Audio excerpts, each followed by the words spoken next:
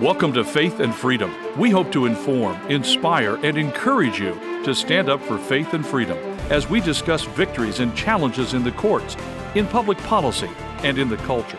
Faith and Freedom is brought to you by Liberty Counsel, a litigation, education, and policy organization.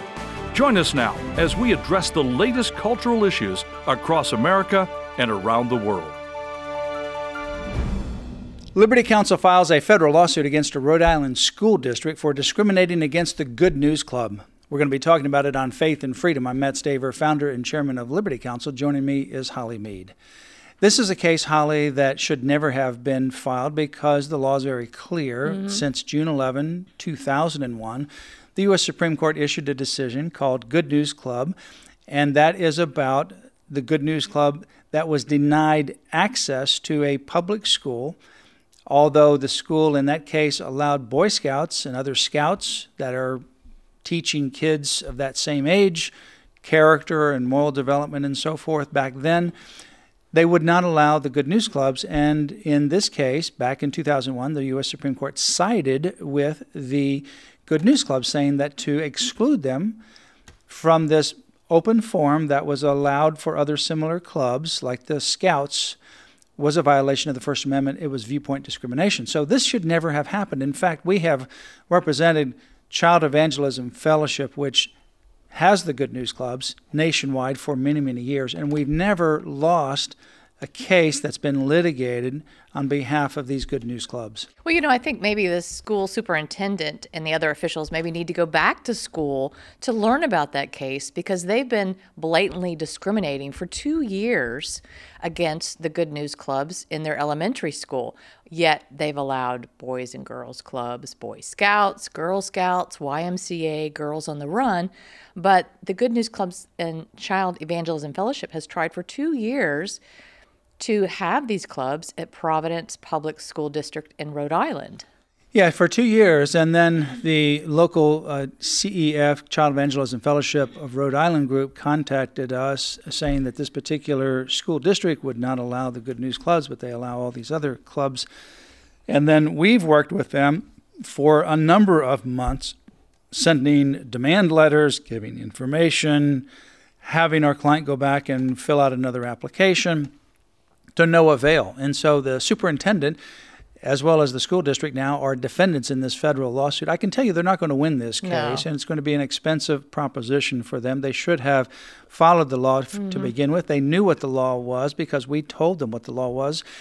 The only explanation, Holly, that you can have for this is not that they are ignorant of the law, but that despite the fact that they know what the law is, they're hostile to Christian viewpoints. And, that's just astounding to me. I mean, these Good News Clubs teach these children about Christianity. They teach them how to be good leaders. They teach them spiritual growth and service to others.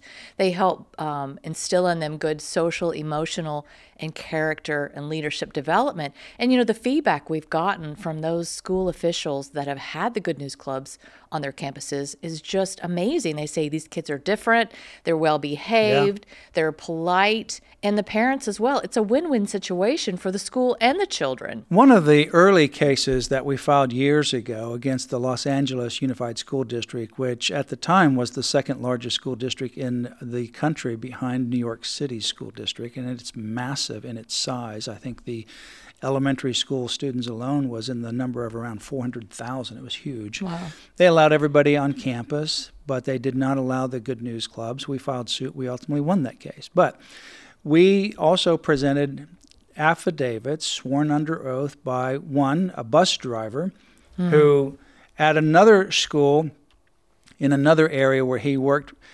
noticed that there was a physical, visible change of the behavior of the students after the Good News Club came on campus and these kids went to the Good News Club, that they were more polite, they were more respectful. Of course. And they interacted more decently with one another. We also had a principal that was in another place in California, and this principal did the same thing. He issued a declaration saying that he noticed a positive benefit in the students when the Good News Clubs came and these students were able to participate. And then when he went to a new school in Southern California, not in the Los Angeles Unified School District, but in another district outside of that, he personally requested the Child Evangelism Fellowship organization there to start a Good News Club on campus because it was so positive for the kids. I mean, aside from the fact that it's unconstitutional what they're doing to prohibit the clubs on campus, think about now what's being jammed down the throats of these children in public schools regarding all this, LGBT ideology and critical race theory and et cetera, et cetera. It's being jammed on them. It's causing friction, and it's causing them to act out and thinking, oh, maybe I'm a different gender or whatever. But yet you've got this club that comes in and helps teach them how to be good citizens, how to be good leaders in their different, areas. It's just astounding to me. You would not want that unless for some reason maybe the superintendent is afraid. Number one, maybe he's afraid he's promoting religion, or he's just afraid that he doesn't want anything to go against that ideology that's being pushed. I think it's more an ideology. For example, the Girl Scouts, they have been known to be involved in promoting Planned Parenthood. Right. And Planned Parenthood has, been promoted through these scouts. The Boy Scouts, remember, they went off the rails with the whole LGBTQ issue, first with regards to attendees, the Scouts, and then with regards to their actual leadership. Right. And they did that in Canada. They went downhill. They did that in the United States. I predicted they would go downhill. They have been sued now. They're on the verge of bankruptcy. So they allow those things on campus. The Girls on the Run, we found a Twitter feed the other day. It wasn't for this particular group that was in Rhode Island, but another group in another place. And they were promoting the whole transgender ideology that you can change your gender like you can change your clothes or your hair color. And they don't want the Good News Clubs on campus. The fact is that in the U.S. Supreme Court decision, the dissenters, like Justice Breyer, who's no longer on the bench, he said, well, these Good News Clubs, they should not be allowed on campus because they're teaching the Bible, they're teaching kids to memorize Scripture, they're singing Christian songs. Breyer said that? Justice Breyer? Yeah, in a dissent. And Justice Thomas, who wrote the decision, said, yeah, that's right, so what? Because this is religious viewpoint. They're teaching character and moral development. In America, which is based on Judeo-Christian foundation, right? Yeah, and they said, for example, that... Love Justice Thomas. One of the... well, he didn't say it in that... I know. He said it in more legal terms. Yeah. He didn't use so what, but it's basically the same result. So what? Yeah, so what's new? This is their right. And so, for example... the Scouts, up until, they've changed course, they were always saying that they still have it as their policy. They want to teach character and moral development.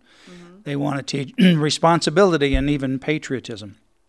Well, the Good News Clubs do the same thing. So, for example, they have a story about Joseph and his brothers. And his brothers, the brothers of Joseph, they did not like him. They were jealous, so they threw him in the pit. They left him for dead. He was then sold into slavery in Egypt, and you know the story, he rose to prominence. And after he rose to prominence and he became the source of life, if you will, for keeping his not only his family, but the Jewish Israelites alive and others alive because of the famine, he could have taken revenge against his brothers. And so what does the story of Joseph say? Forgive them. And what was intended for evil, God turned around for good. So that's a story that's used, among many others, in the Good News Clubs to talk to the kids, and this is kindergarten through 5th grade roughly, to talk to the kids about, somebody may wrong you, but instead of taking revenge, even though you may have a, quote, reason to do so, forgive. Forgiveness is the best example. And so that teaches this character, moral development, but it does it from a Christian biblical standpoint. And why wouldn't you want your children to learn that? Why wouldn't you want a Good News Club on every campus? There are about 4,800 Good News Clubs right now on public school campuses. We are privileged to represent CEF all over the United States. Child Evangelism Fellowship is the largest Christian ministry in the world. It is in more nations than any other ministry in the entire world. And its focus is really the 4 through 14 age, that 4 through 14 window is very critical. Critical to hear the gospel by that, because most of them make their decision for Christ by then. By that time, that's right. And it's a critical moment, critical time. Continue to pray for our case involving the Good News Clubs. And not only in Rhode Island, we're getting ready to file suit in another state as well. We'll tell you about that when it occurs. For more information, go to Liberty Counsel's website, lc.org. That's lc.org. You've been listening to Faith and Freedom, brought to you by Liberty Counsel. We hope that we have motivated you to stand up for your faith, family, and freedom. Get informed and get involved today. Visit Liberty Counsel's website at lc.org, where you can obtain email alerts and other information to keep you informed and involved. You can also call us at 407-875-1776. Again, that phone number, 407-875-1776. The website again, lc.org.